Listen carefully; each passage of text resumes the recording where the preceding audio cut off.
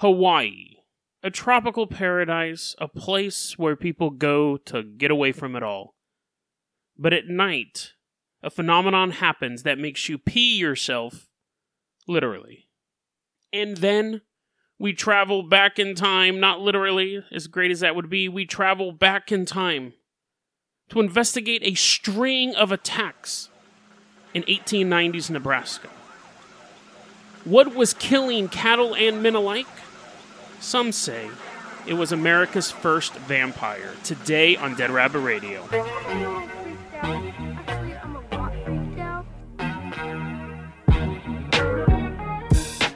Hey everyone, welcome back to another episode of Dead Rabbit Radio. I'm your host, Jason Carpenter. I'm having a great day. I hope you guys are having a great day too. Today's episode might be a little short. We're having some technical issues, so I kind of got to get everything done and get it edited, but I hope it still is a 1-2 punch of good stuff for you, and you enjoy it. I hope you enjoy every episode, whether or not it's short. But let's go ahead and get started here. We're going to sunny Hawaii, the island that never sleeps. Islands, are all islands volcanoes, technically? Technically, I guess, no. I guess most islands are just mountains that are poking up out of the ocean. But anyways, Hawaii, bunch of volcanoes, and Dog the Bounty Hunter lives there, and Hulu skirts, and Lilo and Stitch. I have now exhausted all of my Hawaii knowledge. I've never been there. I'm not a big fan of flying over oceans. But there are people who are born there, and they don't have to worry about that. They just have to worry about Lilo and Stitch running around, blowing stuff up. So, in Hawaii, Hawaii has a rich, I guess I know more about Hawaii than that. Hawaii has a rich, legacy of, tribal warfare and cultures and stuff like that before the settlers showed up. And you have this community where you have both of those pretty much colliding, where you have, modern culture and then you have these old spiritual beliefs. And you have that in a lot of places around the world. I think just Hawaii seems to be more rich and magical because it's far away, and you need a plane to get there. You know, I had a question the other day.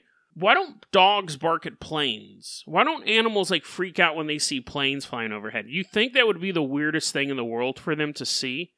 A dog hates fireworks, but a jet can fly through the neighborhood and they'd just be, eating their soup. They don't eat soup, but they could be eating whatever they're eating. So bizarre. Anyway, so much for having a short episode. Hawaii. Civilization and spiritualism collide. So in Hawaii, they have a particular... Some could call it a superstition. A skeptic could call it a superstition.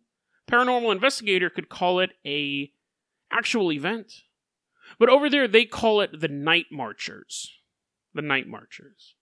And what it is they have this thing that supposedly has been going on since the dawn of their culture, where you have these high-ranking chieftains who have died and they're now in the spirit world. But they still got to get from point A to point B. They just don't sit in the grave. They want to go visit this place. They want to go through this particular portal on this island. They want to go visit their great-great-grand chieftain, get some advice. So they have to be able to move through the landscape of Hawaii. But these great chieftains aren't going to do it alone because they're the most powerful people in their history, in their culture. So they have surrounding them what's known as the Night Marchers. These are basically spirit warriors who create a convoy. So you'll see what's interesting, it's not just a ghost with chains rattling. It's basically a regiment of ghosts just marching through the street. And you know that this is the way that you know that you're running into a group of Night Marchers as opposed to just a random gang of ghosts marching in a straight line. They usually march at night because they don't want to be seen. When they march, you hear the sound of thunderous drums, the Metallica blaring. They carry torches, so if you can't hear them right away, you can see them and you can go, uh-oh, there's the Night Marchers, I want to get out of the way. Because their goal is to intimidate you so you don't look at the chieftain. They also blow a big old conch shell. And you hear it, and you're like, okay, dude, that's enough. I heard the thunderous drums, I saw the torches. You don't have to blow a conch shell in my ear. I'm leaving. If you can't get away from these guys, if you're walking down an alley and you turn and you see them like a marching band start walking down the alley, you have to show them fear or reverence. You have to show oh my God, you guys are so spooky, please don't kill me. You either can strip all your clothes off and lay flat on the ground, and the Night Marchers will be like, yes, we are your superiors, and they'll walk right past you. Which actually is a great cover story. If you were like a peeping Tom in Hawaii, you'd be like, no, officer, Night Marchers are coming after me. That's why I'm totally naked, running through the neighborhood. Officer's like, oh, have a good day then. And you're like, see, you hear the conch shell? The cops are like, yeah, go, put your clothes on. Or, if you can't take all your clothes off, you're supposed to pee all over yourself to show how scared you are. And the Night Marchers go, oh, look, that person is in fear of us. We'll let them go. You're still peeing. Again, a great excuse if you ever wet your pants in Hawaii. Just be like, woo. I'm going to have a ringtone that's just a conch shell in my pocket. I'm going to go to Hawaii, walk around naked, covered in pee. Have perfect alibi. Now, the problem is that they have had... Oh, and I guess I should say this. If you don't pee on yourself or take all your clothes off and lay down bowing in front of them, they kill you. But it's even worse than that. Getting killed by a regiment of ghosts would be kind of cool thing to have on your tombstone. You become a Night Marcher if you don't do one of these things. They do kill you, and then you're sucked into their nightly voyages. Is it voyage if they're walking? Their nightly walks. That makes it sound like they're just walking around the park. But anyways, expeditions. You're now trapped as a Night Marcher for the rest of eternity. Now, the thing is like they've been doing these walks forever. But as cities have grown, they've actually started to grow onto paths where these Night Marchers are. And you're thinking, okay, Jason, this is just like folklore, right? Like, obviously, this isn't a provable thing. It's one of those things that I'm sure people have tried investigating it, like paranormal investigators and things like that.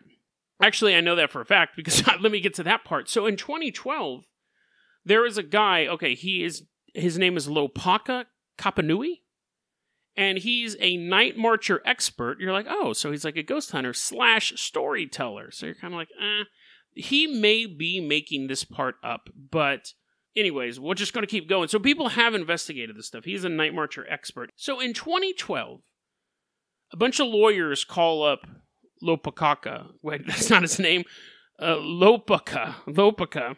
He's all, what'd you call me? That's not my name. Hangs up. They call him back. They're like, sorry, sir, we mispronounced your name. But we need you to come to our corporate office building in a shiny building in the middle of Hawaii because we want to talk to you about something. We know you're a Night Marcher expert. And he's like, I am. So he shows up and he's thinking, well, these guys probably must have seen some Night Marchers, right? He's like checking their pants to make sure that they didn't wet themselves. He's like, oh. And they say this is the story they've been hearing going on in their building. There's a rumor going around in our building that the Night Marchers walked through our lobby one day. Blown conch shells, torches, everything. And it was freaking people out. And they apparently showed Lopaka, they're very careful pronouncing his name now, showed him a surveillance footage and go, look, and here you can see it. And he sees like these Night Marchers walking through the lobby. And he's like, oh, that is quite interesting. He apparently got an Irish accent all of a sudden. And he goes, so, yeah, that's what happens is places have been built over these particular trails, and every so often the Night Marchers will kind of take this trail, and they'll walk through downtown Honolulu. The lawyers go in unison, because I don't know which one said this, but they all said at once, there's another part of the story.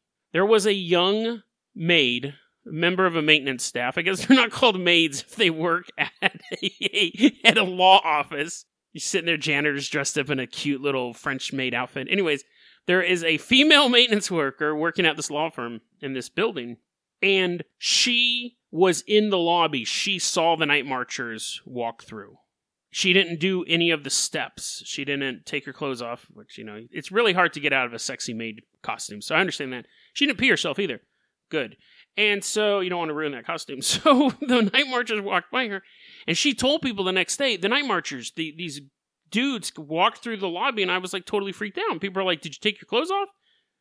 And then she filed sexual harassment forms against them. No, what happened was she said she saw it. She didn't do anything like that. She died. Again, here's probably the urban legend. She died the next day. And then in a future march where the Night Marchers ended up marching through that building, one of her co-workers saw her as a Night Marcher marching through the lobby late at night. I think that's a really interesting story, and it scares me more, people being sucked into like some sort of hell dimension than people just get like dying. I think the idea of someone watching this and not going through the proper steps and then getting sucked into this reality where for the rest of eternity they're just marching, which has to be terrible for your feet. You'd have like plantar fasciitis and all sorts of stuff. I doubt the medical care for being a night marcher is great. You'd have foot problems always. So I think that is more scary than just the ghost killing you. I'm assuming the witness who saw her marching did pee himself because one, he knows the steps, and then two, he sees the actual ramifications of someone who didn't follow the steps. Now, that ending by Lopica may be a bit of a storytelling flourish to it all, because he is a professional storyteller. But the story of the Night Marchers has marched on through Hawaiian history for centuries. And I think it's just a fascinating look at what happens when you have like this paranormal, superstitious world that for the longest time were just marching through these trails throughout the islands of Hawaii. But as civilization grew and grew and grew and grew, it basically encroached on those borders between the real and the unreal. And now these marchers aren't going to change their patterns. They're just going to continue to march through these cities. And people who just happen to be visiting, people who don't know any of these legends, are sitting drinking coffee at Starbucks one day, and they hear a conch shell blow, and they look out the window, and while everyone else is pissing themselves, they're like, man, what's going on here? Is this some sort of biological agent making everyone's bladder loose? They're opening themselves up to becoming a night marcher themselves. This is a brief overview of the Night Marchers. There's tons of identified trails throughout Hawaii where people are like, hey, this trail is closed after sunset. And you're like, oh, because of vandals? They're like, no, because the Night Marchers will get you. And you're like, what? So basically, the moral of the story is don't go to Hawaii. If you do go to Hawaii, either bring extra pair of underwear or be prepared to be naked at any given point at night. And that's just living an exciting life. So let's go ahead and move on to our next story here. Now, our next story is really it kind of falls into the same category where there's some official confirmation of it, but you have to go off a lot of like, I'm going to tell you the story and you go, that's an interesting story, and it would just be a typical ghost story if there weren't some interesting details in it. Let's go back in time. Let's go to 1895, Nebraska. Dawes County, to be specific. Little county in the middle of Nebraska. I don't know any Nebraskan stereotypes or accents, so you guys are going to luck out on that. I just imagine Nebraska is just a big, flat state full of flat people wearing flat hats. But not back in 1895, because it was populated by cowboys. So they had big hats. They were probably still flat. But anyways, in Nebraska, in Dawes County, you had a rancher come out one day. He has a cow ripped to pieces. He's like, dagnabbit, that was my favorite cow. That was my loving cow. Bessie, why'd you leave me? He's petting it. All the blood is drained out of the cow. You're like, ooh, alien abduction. I already gave it away what it is in the intro. It's a vampire. But anyways, he's like, Bessie. He can't figure out what it is. He starts talking to other people in the area. He's like, hey, is anything wrong with your cows? And they're like, it's funny that you say that. I was sleeping with my cow last night. I was milking my cow last night. Everything was fine. And when I woke up this morning, torn to shreds. Completely torn to shreds. Other ranchers in the area are like, same thing's happening to me. Now, it didn't all happen on the same night, but they were having this ongoing thing. That'd be a very busy vampire. That'd be like the fattest vampire ever. He's like, must eat 10 cows a night. People started reporting a humanoid-like creature in the area. And people would be like, what do you mean? Like, is it a human? And they're like, well, it kind of looked like a human, but it didn't act like a human. I was like, dun, dun, dun. They can't figure it out. Search parties, though, at this point are really looking for the culprit, the cow killer that's doing all this stuff. And one night, moon long on the horizon, there's a guy walking around with his gun looking for this cow killer. And he sees a dead cow out in the field. And he's like, aha. Actually, that's not a clue. They've seen dead cows all over town. But a clue is he sees some beast leaning over the cow. And he goes, aha, there's a clue. That's an actual clue. And he realizes it's a human. And the creature, well, it's not a human. It's a creature. I mean, it's human. and he's lapping up the cow's blood right out of an open wound. Dude's like, that's creepy, and he runs away. He didn't. There's no report that he shot him or anything like that, but he runs away. And so now they kind of have something to go off of. Yes, it is a human who likes to drink cow's blood. Still can't figure out how it's ripping these cows to pieces. Well, I guess they could just use a bunch of knives and Wolverine chopping people up. Wolverine was around back then. I mean, Wolverine's fictional, but in the fiction, I think he was like 8 in 1895 or something like that. So it could have been Wolverine. Anyways, now we step in our hero of the story, a young man known as Jack Lewis. He is a cowboy, and he's doing his wrangling thing. He's out with wranglers, throwing ropes around cows' necks and pulling them in and making them go places. They wrangle up cows. They wrangle them. But dusk is setting this night. Sun going over the horizon. Oh, I should tell you all these attacks took place at night, too. It's not a surprise that it's a vampire, but we'll get into some surprising stuff in a second. Sun's going over the horizon. Big, fiery fireball that gives the earth life disappears and is replaced by twilight. Jack Lewis is hanging out with his buddies, and he goes away for some, quote, personal time. That's actually what the articles kept saying. He stepped aside for personal time. So you can imagine what a cowboy does with his personal time. I guess most people would probably think he was going to the bathroom. I immediately assumed he was masturbating on the other side of a hill. But whatever he was doing, he was by himself. Hopefully he was just like reading a book. Because what happens is, as he's pleasing himself. He's most likely masturbating on the other side of the hill. He's very focused. He's thinking, whatever cowboys think of. Whatever cowboys think of. I don't want to know. Leather. They're probably into leather. They're probably into like some like rugged stuff. Dusty women, like women just covered in dust. They might have just been attracted to normal women. But anyways, as this cowboy is pleasing himself on the other side of this prairie, on the other side of this hill, we see from the point of view of the vampire, it's thermal vision. The vampire's like, what's he doing now? That's a little embarrassing. Guys, masturbating. Yeah, I'll let him finish first. I'll wait till he washes his hands. Vampire crawls, hides in the bushes. Jack Lewis finishes off. Vampire sees him kind of wipe his hands off. Vampire, that part of the story, there's no verification for. All we know is that Jack Lewis was spending some personal time alone. And while he was doing that, Vampire jumps out of the bushes and lands on him. And Jack Lewis, he's trying to pull his pants up. He's like, oh no. But at the same time, he's trying to fight this thing off. And the first thing he does is he feels it try to bite into his neck and at the same time strangle him. So it's basically like a frenzied attack. He's feeling 2 hands around his throat, and then he's getting bit as well, really deep bites. And Jack is freaking out. He grabs his gun and starts firing off shots. Basically, there's no chance he's going to hit a guy on his back with a rifle. Maybe he had a pistol, but even then, you're shooting bullets right by your head. What he really needed to do was alert his friends on the other side of the prairie. They come over the prairie, and the creature sees them and jumps off and starts running, and they all get on their horses, and they're like, Jack, what were you doing over there by yourself in the first place? And he's like, I was reading a book. They're like, where's the book? He's like, charge! And they all go off on their horses. They chase this guy off into the night, and it gets darker and darker and darker, and eventually they lose him. Twilight has now turned to night, and they lose track of this man who's outrunning horses. Jack Lewis wasn't doing too well. He had facial wounds, like he was all cut up, and he had neck wounds, he was all bit, but he did survive.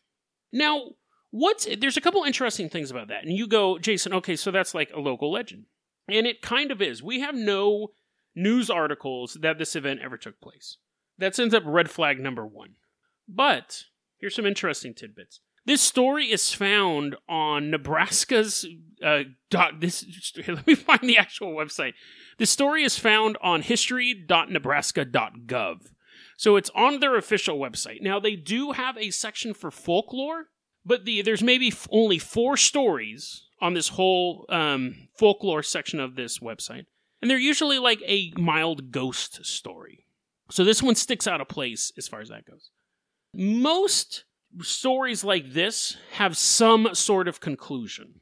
Most folklore like this has some sort of conclusion. Where when we talked about Bunny Man a couple days ago, you had, when we look at the urban legend of it, you had the inmates escape from the prison, and then one kills the other one, and then he hangs himself, and now his ghost haunts Bunnyman Bridge, not Honeyman Bridge, which sounds delicious. I wouldn't mind dying there. You're like, blah, blah, blah. It had a beginning, middle, and end. This one is basically, the end is, this creature's still out there. Whatever it was, they were never able to identify it. He never turned around and said, I defied the Christian God and I have been cursed. There's no moral to this story in any way, shape, or form. It's a series of events that happen. A final confrontation, only final because the guy took off.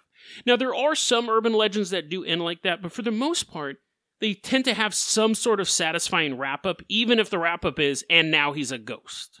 This one is just a guy was eating cows, and we shot at him, and we chased him, and we never saw him again.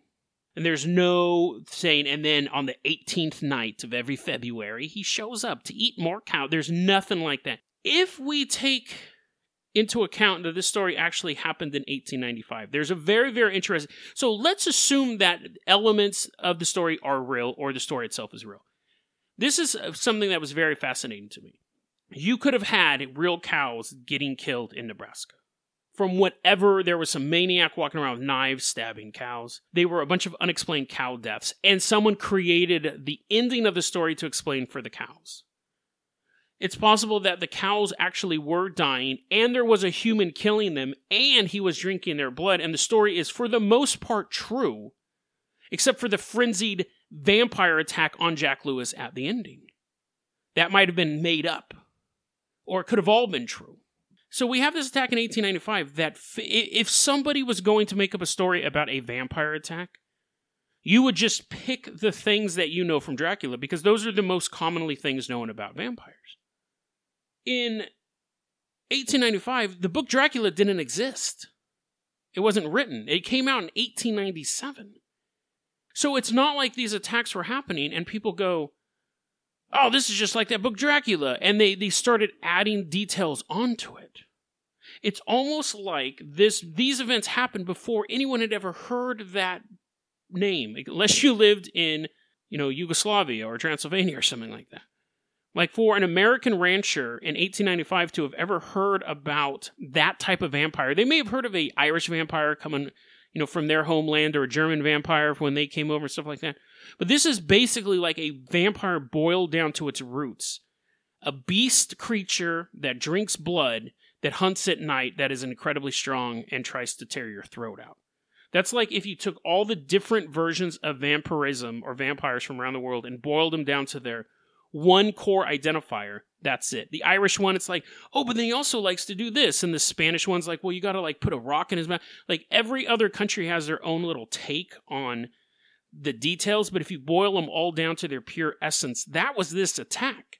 And that's the book Dracula. But this attack took place before these farmers would have ever read that book. So that's another detail that makes it more plausible. Was there really a vampire running around Nebraska, eating cows? Was there a creature who avoided humans for the longest time? It could have been killing these ranchers the whole time. It wasn't killing them. It's killing the cattle. But one night, when it saw a man out there alone, it attacked him, and that man survived. Now, when I say, too, it wasn't killing other ranchers, it may have been killing people that weren't from around there, settlers moving through the area and so forth. Because someone who goes missing in your area, you will know the next day. But if someone's traveling from New York to California goes missing, it's a little bit harder to find out where they went wrong. Like, what happened to them? They don't have cell phones unless they sent a telegram saying, I'm in the middle of Nebraska, I'm in Dawes County today, and then you don't get a telegram the next day, you're never going to know where those people disappeared at. The frontier of America would have been prime vampire hunting ground. You would have people traveling across this giant country in small groups, in pairs, maybe even alone, not in pairs, they're driving around fruit, but in pairs or even alone if they were if they were on the run from the law or something like that. These huge stretches of nothing but wilderness. America would have been a prime hunting ground for vampires. And you find it's kind of an interesting way to look at that.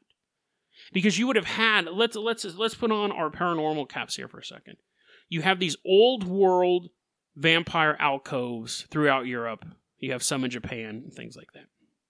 And as these expeditions are being sent over, these explorations and things like that, basically it would be the equivalent of if in your hometown they opened up a brand new fast food restaurant, but it was the biggest fast food restaurant ever. That's how a vampire would have seen America. Because you have families that have lived in Germany for 100 years. If they go missing, people are going to notice. But when you start to have hundreds of thousands of people travel a perilous ocean to get to a wasteland, or a wild land is a better term for it, and begin settling across it, people go missing all the time. On the boat voyage over, when they first reach and the weather gets really bad that year, even another 100, 200 years, we're in the 1770s, we're in the 1800s, we're in the early 1900s, you still have huge stretches of land people are traveling across. And you have mixed in with these groups of settlers, just one vampire could be responsible for the disappearance of an entire colony, like Roanoke or something like that. America would have been a prime hunting ground for age-old vampires. Nobody knew who they were. Nobody knew their weaknesses. And they could hunt without regard to being caught.